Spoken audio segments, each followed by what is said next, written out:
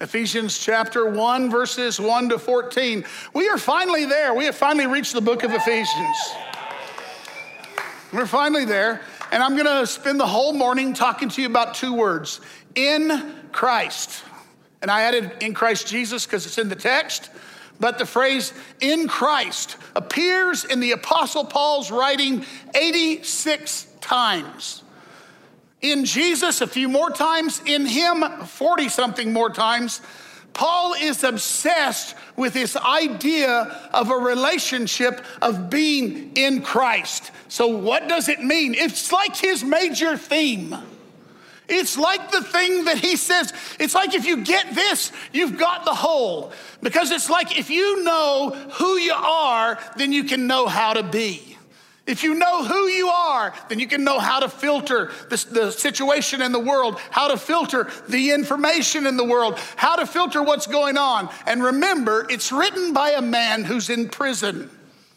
Most of the times, listen, I think the only time Paul wrote was when he was in prison.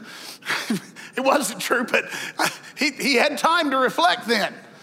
So he's in prison. His movement doesn't look like it's winning. It looks like it's losing. This is the secret of Christianity. Losing is winning. This is the secret of Christianity. We don't have to survive. We don't have to be on top. We don't have to be first. This is the secret of our faith, that defeat is victory. And so when they take Jesus' life, his breath from him, it's not the end, it's the beginning. And when they take Paul's head from him, it's not the end, it's the beginning. And so you and I are going from what? Victory to victory, because we ain't worried about defeat. Defeat doesn't defeat us. All right, that's the gospel. Paul, an apostle of Jesus, by the will of God, to the saints who are in Ephesus. Hey, if you're in Ephesus, you know where you are, right? Where are you guys? What are you in? You're in Albuquerque. You should have gone with Bugs Bunny. But you're in Albuquerque. And you know where you are. So if you can just get the wheels working of what it means to be in Albuquerque, to be in the culture, to be in the cuisine, to be in the fellowship of the city, to be in the sunshine, for crying out loud, if you're where I'm from. It's fantastic. So then you go, and are faithful in Christ Jesus. Grace to you and peace from God our Father and from the Lord Jesus Christ. And then he goes to writing in a letter, and he doesn't write a letter anything like what we write letters.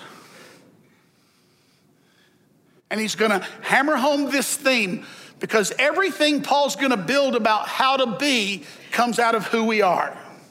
And he's gonna hammer it home for us for a couple of chapters. We're in the in crowd. In Christ is the in crowd. Listen, guys, if you're in a union, you know what that means. You know the benefits that accrue to you. If you're in a gang, you know what that means. In social classes, in tribes, political parties, fraternal orders, in a certain race, in a certain religion. These are identifiers that tell you, what do they tell you? They tell you all sorts of things. But listen, I remember a time, I'll get in trouble for saying this, so I won't tell you all the fullness of it. But my father, there was a time when my father called me to his side and he said, son, if you ever get in trouble, you come tell me first. And then he literally said to me, because I have friends. In other words, he said, because I'm in a certain group and I can get you out of trouble. You understand that, don't you? Okay, so the Christian message of being in Christ is reflected in every one of those things. Hey, if you're in a union, you know you can get away with stuff on your job that you couldn't get away with if you weren't in the union. I'm sorry, it's true. If you're in a gang, you know that you have a level of protection that you wouldn't have if you were not in that gang. I just came from India. You want to talk about social class? And how it applies among the Indian people? Right now we're talking about political parties, and please take note of something. Take note of how news is reported by the various partisan news reporting organizations. What you're in determines everything about how you're talked about. So are you getting this? Being in is just not the same as being out. And being out has consequences. Being in has benefits. If you're in the in crowd, you have rank, privilege, status, identity, protection, and access. All these things. It's what it means to be in. And with no hesitation, Paul comes and gives us an in identity for ourselves, wherein we can claim these things for ourselves. And what happens to people is you haven't accessed your benefits because you haven't fully accessed your identity. It took me a long time to realize. Listen, as soon as I met Jesus, the first flush of thing was how glorious it was to be in Jesus. And suddenly, I was no longer ashamed and no longer overwhelmed by my sinfulness and no longer, you see, I had the first taste of being in, and I was like, it was like taste of honey on my lips. It was like holy water. Hallelujah. Singing about holy water in a charismatic church.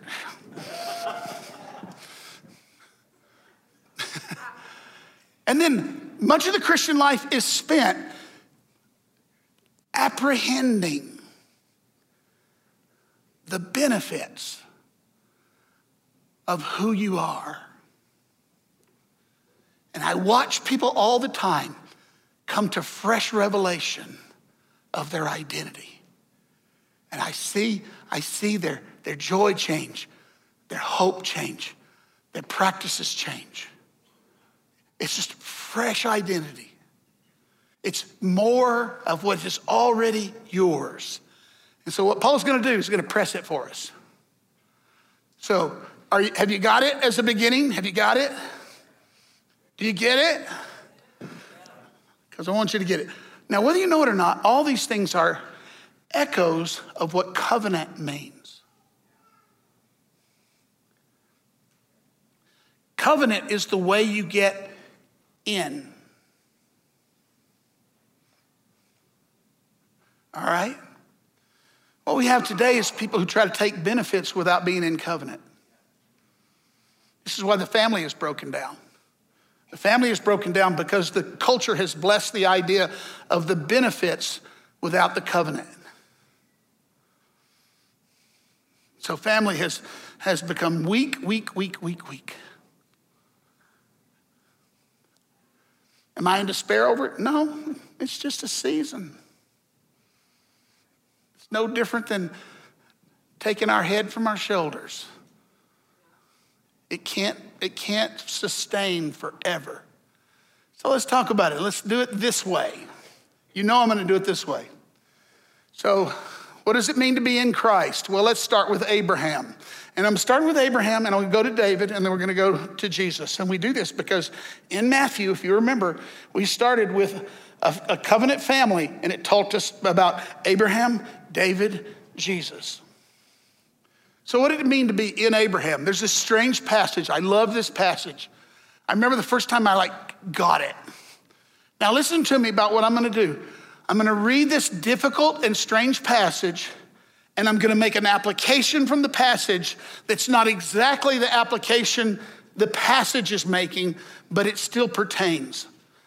What the author is telling us is that Jesus has brought a priesthood that's greater than the priesthood of the Levites. The reason he's doing this is because he's talking to Hebrew people who are in danger of going out instead of staying in. They're literally thinking about leaving the family. And he's saying to them, no. What we have in Jesus is superior to what we had under Moses.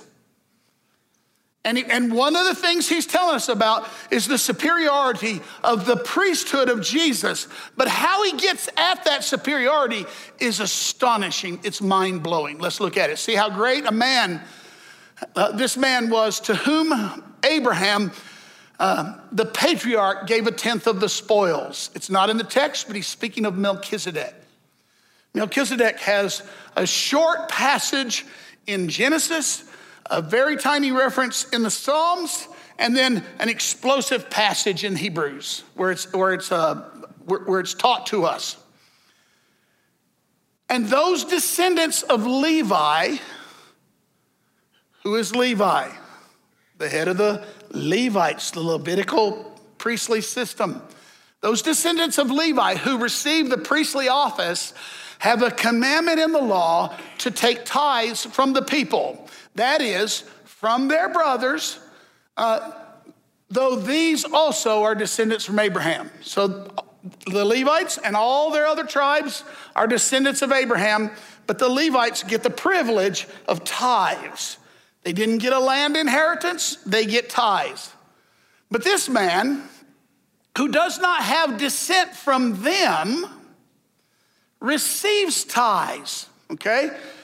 In other words, the Levites are not the reason Melchizedek gets tithes. Receives tithes from Abraham and blessed him who had the promises. Okay, with me so far? It is beyond dispute that the inferior is blessed by the superior. Fathers bless children.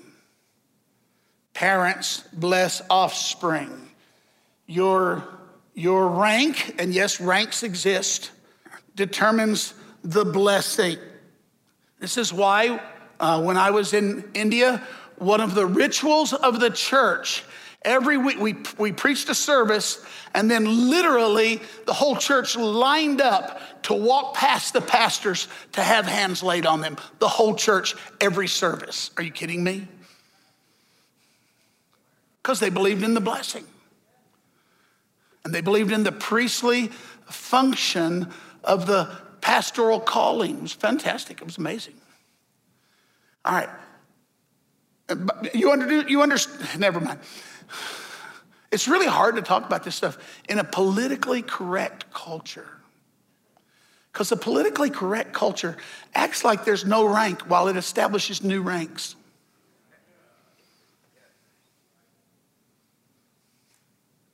All right.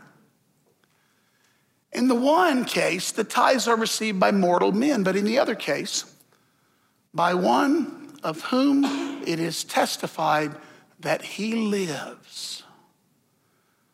One might even say, and this is where it gets very strange, that Levi himself, who received tithes, paid tithes through Abraham. What? This text says, the inference I'm drawing, the writer says, is that as Abraham was paying tithes to Melchizedek, the Levites who received tithes, are you kidding me? Were paying tithes to Melchizedek. Why? Explains it. For he was still in the loins of his ancestor when Melchizedek met him. Get hold of this. Here's how covenant works in the Bible. When a family leader makes a covenant, that covenant blessing flows down to all the participants of the covenant. In this case, when the family leader acknowledged a superior by paying tithes, then you paid tithes. When a family leader makes a covenant, you're in the covenant. This is why this is why we see tithes, we see covenants generations after they're made being honored by subsequent generations who didn't make the covenant. So in this case, he's saying the Levites paid tithes to Melchizedek, meaning literally that the order of Levitical priesthood was not superior to the order of the priesthood of Melchizedek. And the writer of Hebrews is saying Jesus is in that order. He's a superior high priest. All right, so what did it mean? What did it mean to be in Abraham? It meant what was true of Abraham is true of you. it also meant, don't forget this, Abraham paid tithes. Melchizedek blessed Abraham. And what does blessing do? Bring increase. All right. I'm working at this because I know, look, can I tell you about, I'm teaching theology online now. And my theology students are like, you know, we love Jesus. We're not sure about this. And whenever they do that, you know what I just say? I just say, well, tell me that you understand the book of Hebrews completely, the book of Romans completely, and the book of Revelation completely. And you can't, because it's really deep waters. You're going into deep waters. And theology is going into deep waters. And I'm taking you into deep waters because I want you to so get this thing of being in Christ that you won't be shaken tomorrow when the world shakes. And it's going to shake. Oh, it's going to shake. It's going to shake some more. It is going to shake some more. Hallelujah. I'm all right with it. In Abraham. All right, got it? One person humored me. Thank you. We can go on. Because in that one person, all of you affirmed me.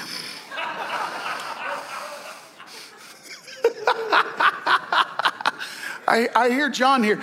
John's the one, if you want to go to New Orleans, see John afterwards. Doesn't he look like New Orleans?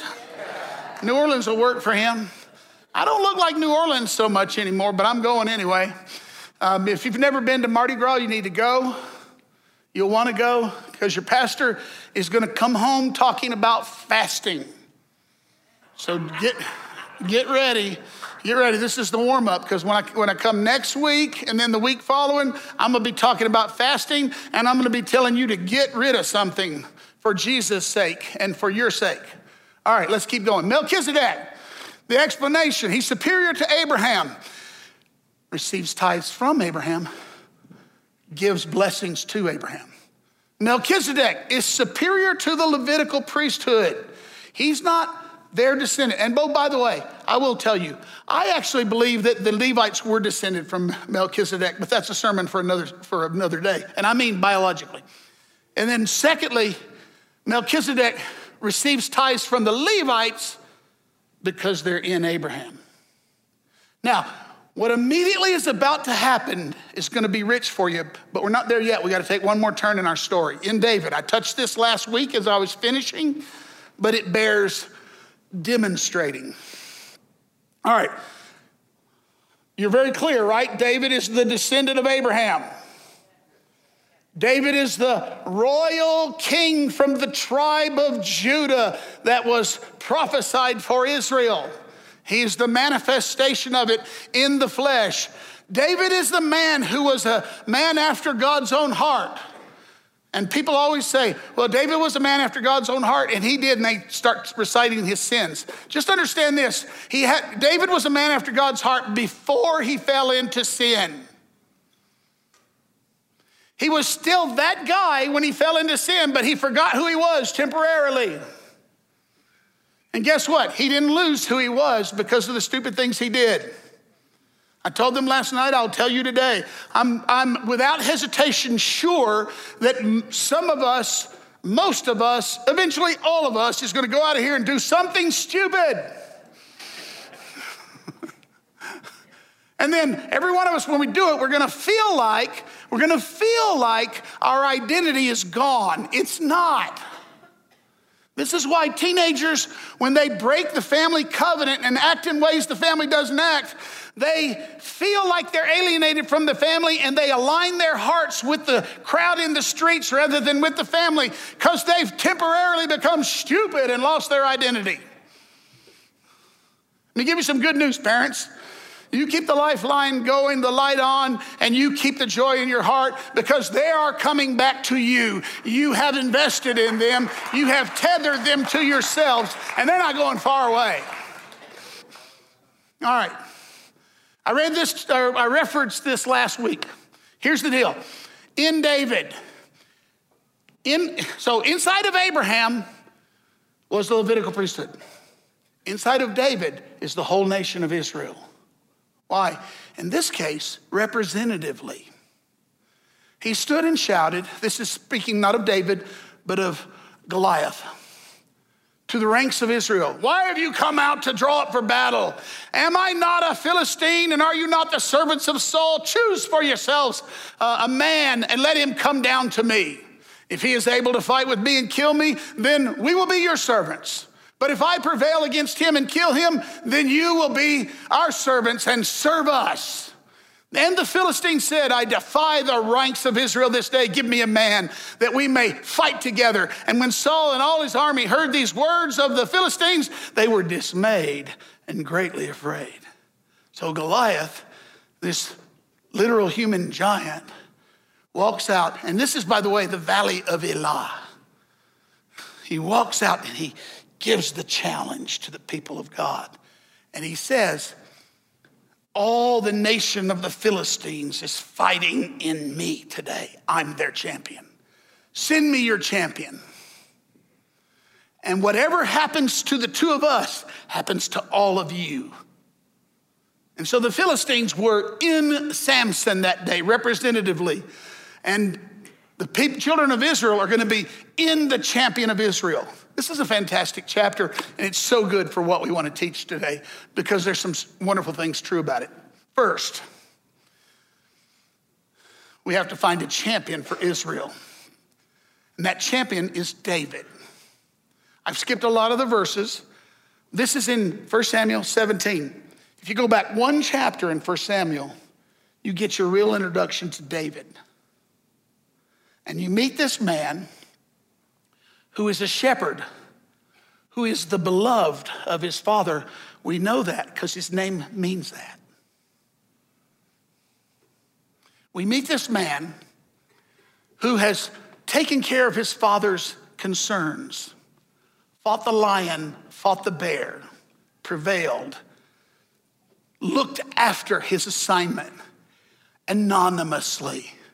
100%, folks, the way to succeed in this world is to not despise the day of anonymity and to take care of those things that are assigned to you when you think nobody cares or nobody's watching and when nobody says thank you. What you do in the isolation prepares you for anything you might ever do in the open. What you do in the secret place prepares you for the public debate. What you do in the place of forsakenness, that emotional place of forsakenness, is what prepares you for the place of begottenness. Mine. This is David. And so David comes out, but first of all, a little more.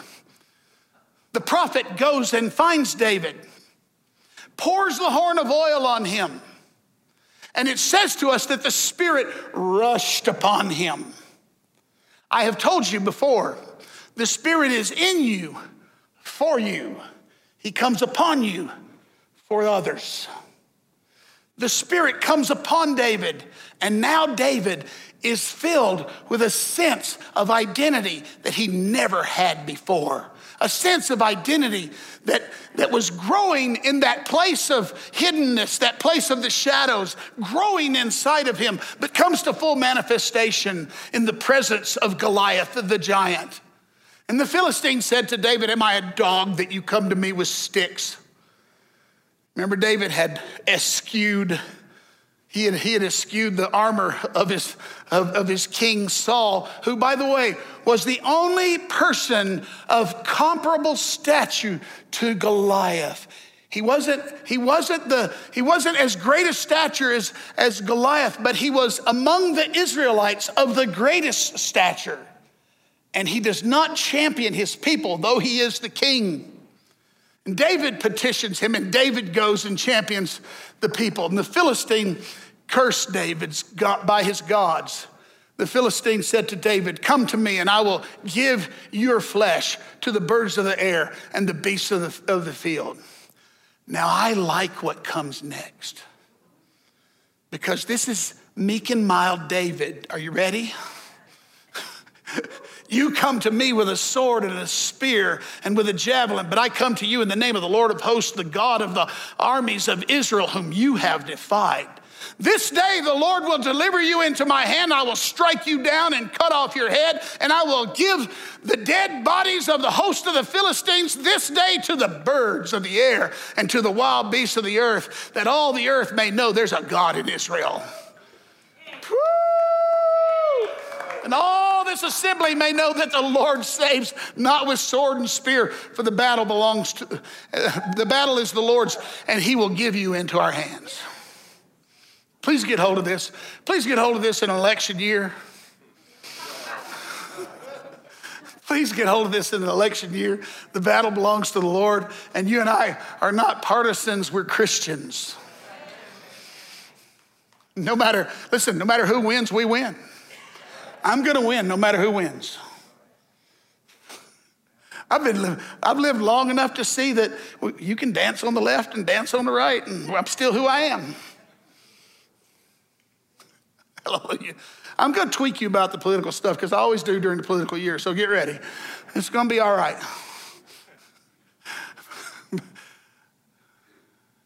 David would have had a serious Twitter feed, wouldn't he? All right. It's appropriate that in our passage in Ephesians, we come to the blessing. Because what did I tell you? What did the Bible tell you? I didn't tell you this. It's Melchizedek, the superior, who blesses Abraham. Abraham brings tithes to honor and to honor his position and greatness and authority. And Abraham receives blessing. So as soon as the Apostle Paul starts telling us, or starts telling the people he's writing to who they are, he immediately tells them about the blessing. And listen, guys, this is the only 4 usages of the word blessing in the letter to the Ephesians. Because the blessing of who they are comes first. And everything flows out of the blessing. You got to know you're blessed. You got to know you're blessed. This is an issue of identity. This is an issue of being I am. Is to know how. My wife is doing a gratefulness journal, and she's on a mission to get other people doing gratefulness journals, because that's the acknowledgement of the blessing. Thanksgiving is what we bring when we're blessed. Thanksgiving is what those who have nothing can give. Always. Because they are in the blessing. Blessed be the God and Father of the Lord Jesus, who has blessed us in Christ with every spiritual blessing in the heavenly places, even as he chose us in him before the foundation of the world. Hallelujah. That we should be holy and blameless. I want you to notice something, though. I want you to notice the language here. Paul's language about being chosen is us, not I. And most of the language of the Bible about election is corporate, not personal. This is a really important way of understanding election. Your election is in Christ. Even as he chose us in him before the foundation of the world, that we should be holy and blameless before him in love. He predestined us for adoption to himself as sons through Jesus Christ, according to the purpose of his will, to the praise of his glorious grace, in which he has blessed us in the beloved. Look at this. I just highlight these things. By the way, it's interesting. I've highlighted most of the things that most people don't highlight in this passage. You know what we do? We read a passage like this, and we march off into speculative theology about election and predestination, and we leave the blessing on the ground. Stop the nonsense. Every once in a while, somebody will learn something about the doctoral election and they'll come to me and say, how do I know if I'm elect? And as soon as that conversation begins, I kind of go, yeah, I'm going home.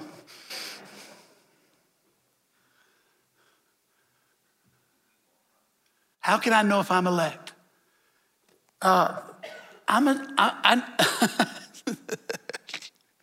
That's like saying, I belong to Jesus, but I don't know it. That's a confession of a lack of identity.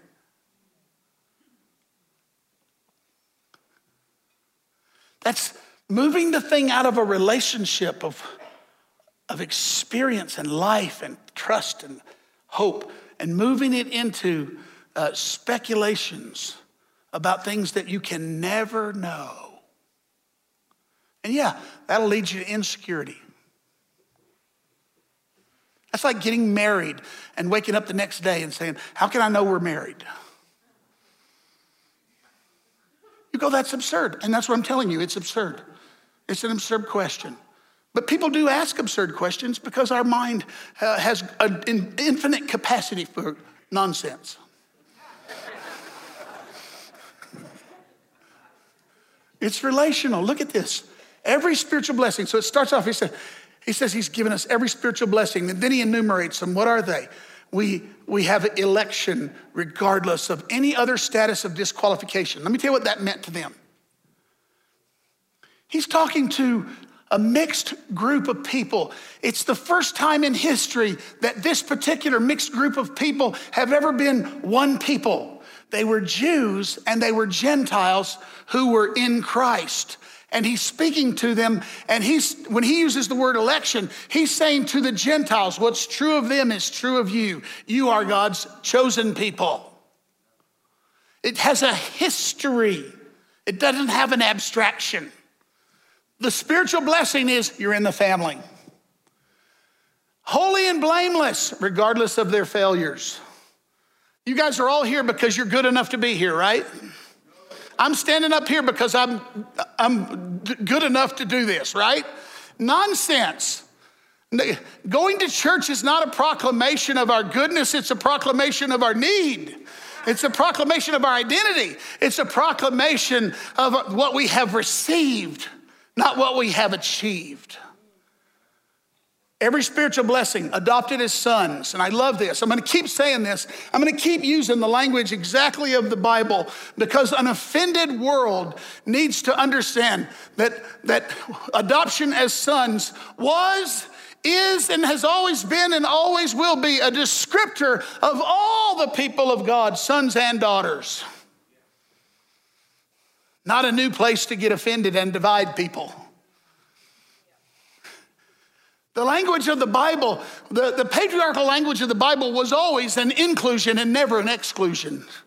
And you miss the point if you don't get hold of that. And Paul accentuates the point when he comes to Galatians and says, since we've become in Christ, you need to know it's all in all, male and female in Christ, one in Christ. We're adopted as sons. Now this business of adoption,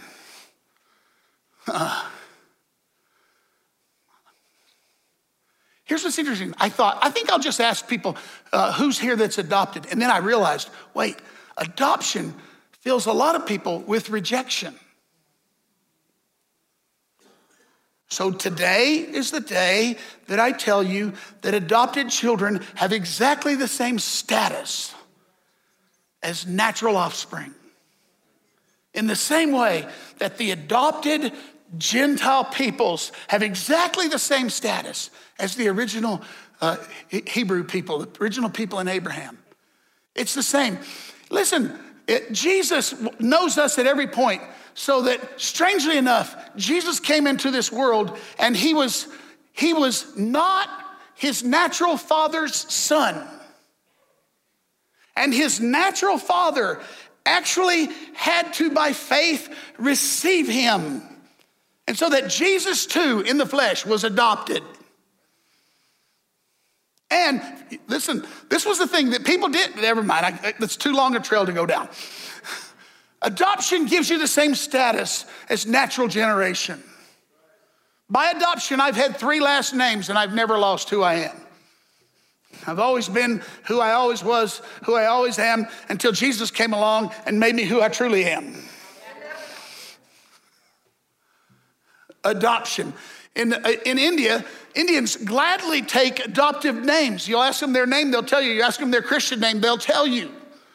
Because when they got adopted into the family, into the covenant, into Jesus, they took a Christian name because they wanted their identity to be with Christ. Listen, if you're adopted, it's a blessing. Adoption in the Bible is full blessing, full rights, full inheritance, full identity. It's fullness. It's lacking nothing. It's having nothing deprived from you.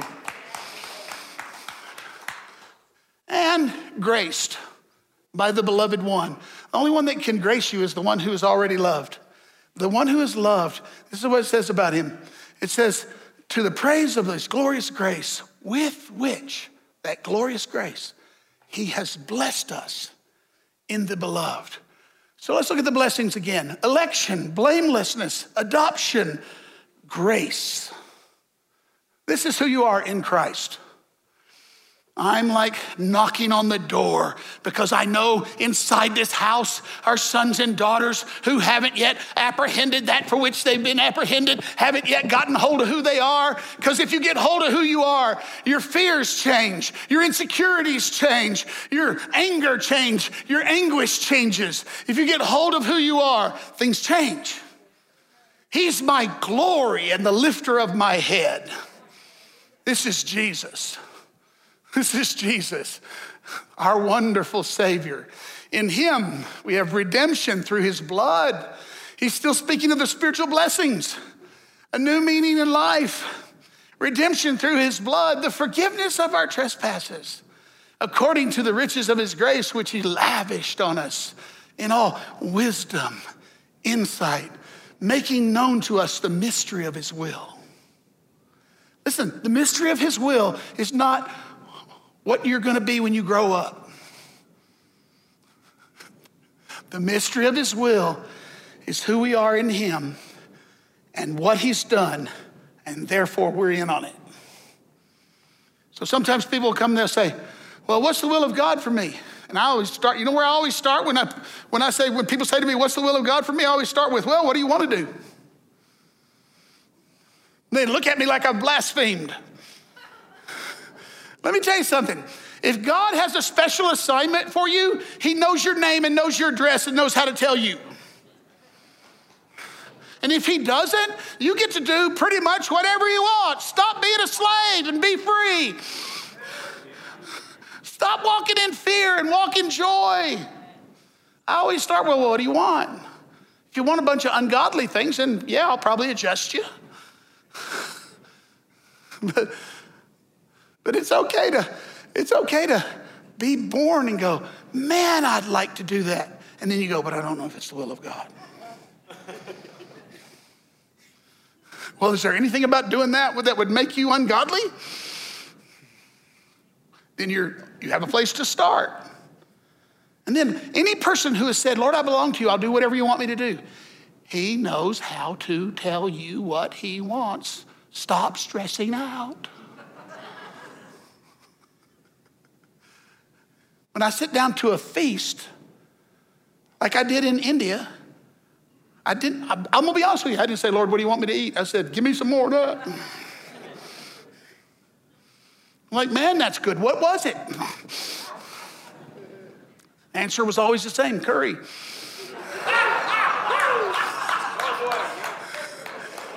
Y'all know it took me forever to realize that curry was a name for sauce. I thought it was like something special. Like, well, how do you know it's the curry? I was looking for the will of God. I didn't know. These things just come to me. I'm sorry. I don't know. Now listen, lavished on us in all wisdom and insight, making known to us the mystery of his will according to his purpose, which he set forth in Christ. Listen, Paul, in the will of God, began to go here and there and here and there. Once in a while, God would stop him. Once in a while, he'd be stopped and he'd say, the devil stopped me. And I'm always kind of curious about that. Really, I'm a little curious about that. I don't stress out about it. But you know what? When Paul was in prison writing this letter, he was as much Paul in the will of God as he was when he was in the afternoon meetings at Siesta Seminary. In all wisdom and insight, making known to us the mystery of his will according to his purpose, which he set forth in Christ, listen, as a plan for the fullness of time, to unite all things in him. Things in heaven, things on earth. Okay, this is the day I plant this seed, and this is the hardest thing for us to get. You and I live in a split universe. And we think of heaven and earth this way. And heaven is a destination, a one-day destination, and earth is a habitation for just now. And we don't see the union of heaven and earth. We see disjunction. And what Paul says is that the whole plan that was set forth in Christ in the fullness of time was to unite things in him, things in heaven and things are on earth. And this is why the Bible says, I saw the holy city, New Jerusalem, coming down out of heaven from God. The union of heaven and earth is the consummation of all things, not the split. And this is why you and I have been duped into living in a world where we have quietly accepted things like the separation of church and state because we've said, after all, heaven and earth are separate. No, they're not. They're one. And for anyone in Christ, the two are supposed to be one. And you and I are involved in a project of making earth like heaven. And it's not just true in broken bodies. It's true in broken systems. It's true in broken cultures. It's true in broken people. To bring the glory of heaven into earth, even if we're sitting in a jail writing letters to people that we wanting to encourage. This is the gospel. And yes, it does make us squint our eyes. It makes us give pause. It makes us say, I don't get it all. No, you don't, but you're involved in that vocation. Your vocation that has been set forth in Christ as a plan for the fullness of time is to unite in Christ all things in heaven and all things on earth. This is why Jesus is the new temple. He is the place where heaven and earth meet. He is the one in whom heaven and earth meet. He is the one you could destroy, and he'll build it back again in 3 days, and he becomes the habitation of the beloved. And this is the gospel. I'm getting tired. I have to quit soon. We're forgiven lavishly. We're participants in his glorious will, and we are included in his plan to unite heaven and earth. We are forgiven lavishly. If you're in the sound of my voice, in the name of Jesus, your sins are forgiven. If you're in the sound of my voice, you are participants in his will. Stop trying to find it and just be children. Be sons and daughters of God. The will find you. He will find you. His voice will find you. His directions will find you. He will speak to you. Hallelujah. And we're included in his plan to unite, not to divide. In his plan to bring together, to restore. Eden was heaven on earth. The temple was heaven on earth. Jesus was the embodiment of heaven on earth. The resurrection was the manifestation of heaven on earth in Jesus. And you and I are participants in that reality. This is the gospel. And you say it's hard to understand, and I say, I don't care. Breathe it, receive it, get it.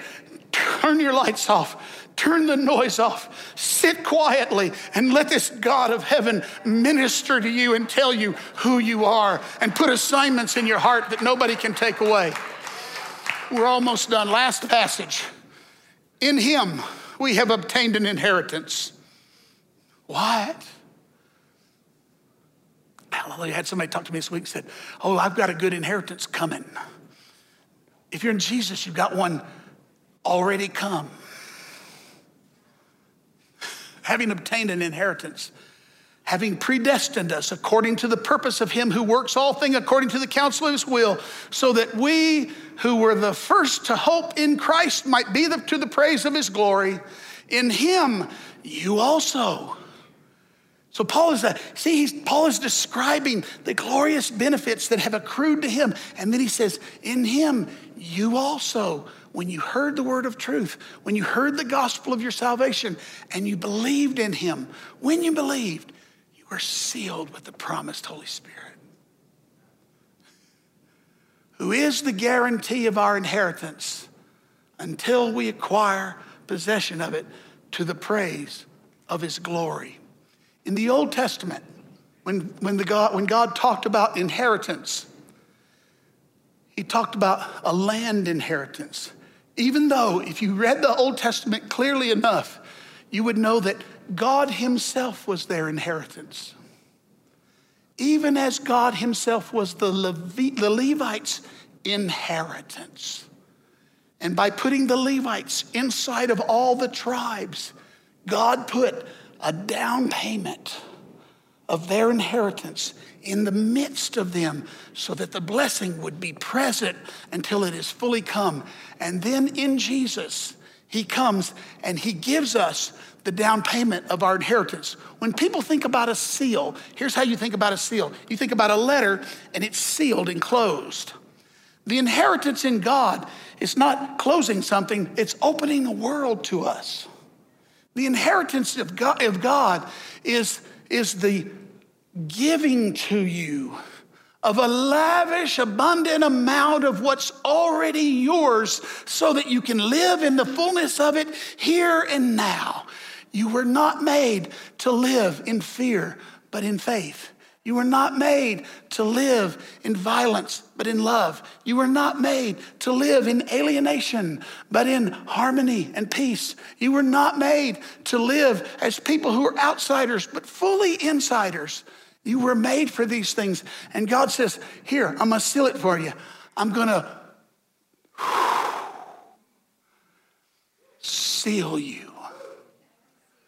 It is as if this is so paltry of an illustration, but it's as if you're the child of a billionaire and he comes in with bags of gold and says, one day it'll all be yours, but until then, this ought to be enough. And what the Lord does is what he has given. The seal of all these things is he gives himself to us by his Holy Spirit. And so these kids sing to us about it this morning. If you heard it, if you were hearing and participating, you were sealed with the promised Holy Spirit. The seal means that you have a down payment that assures you that the rest is coming. It's like when you go to buy a house and they say, you got to put down a deposit to seal the deal. He seals this deal. And so, what do we exist for as a church? To rejoice in what we have received. Why don't you stand together?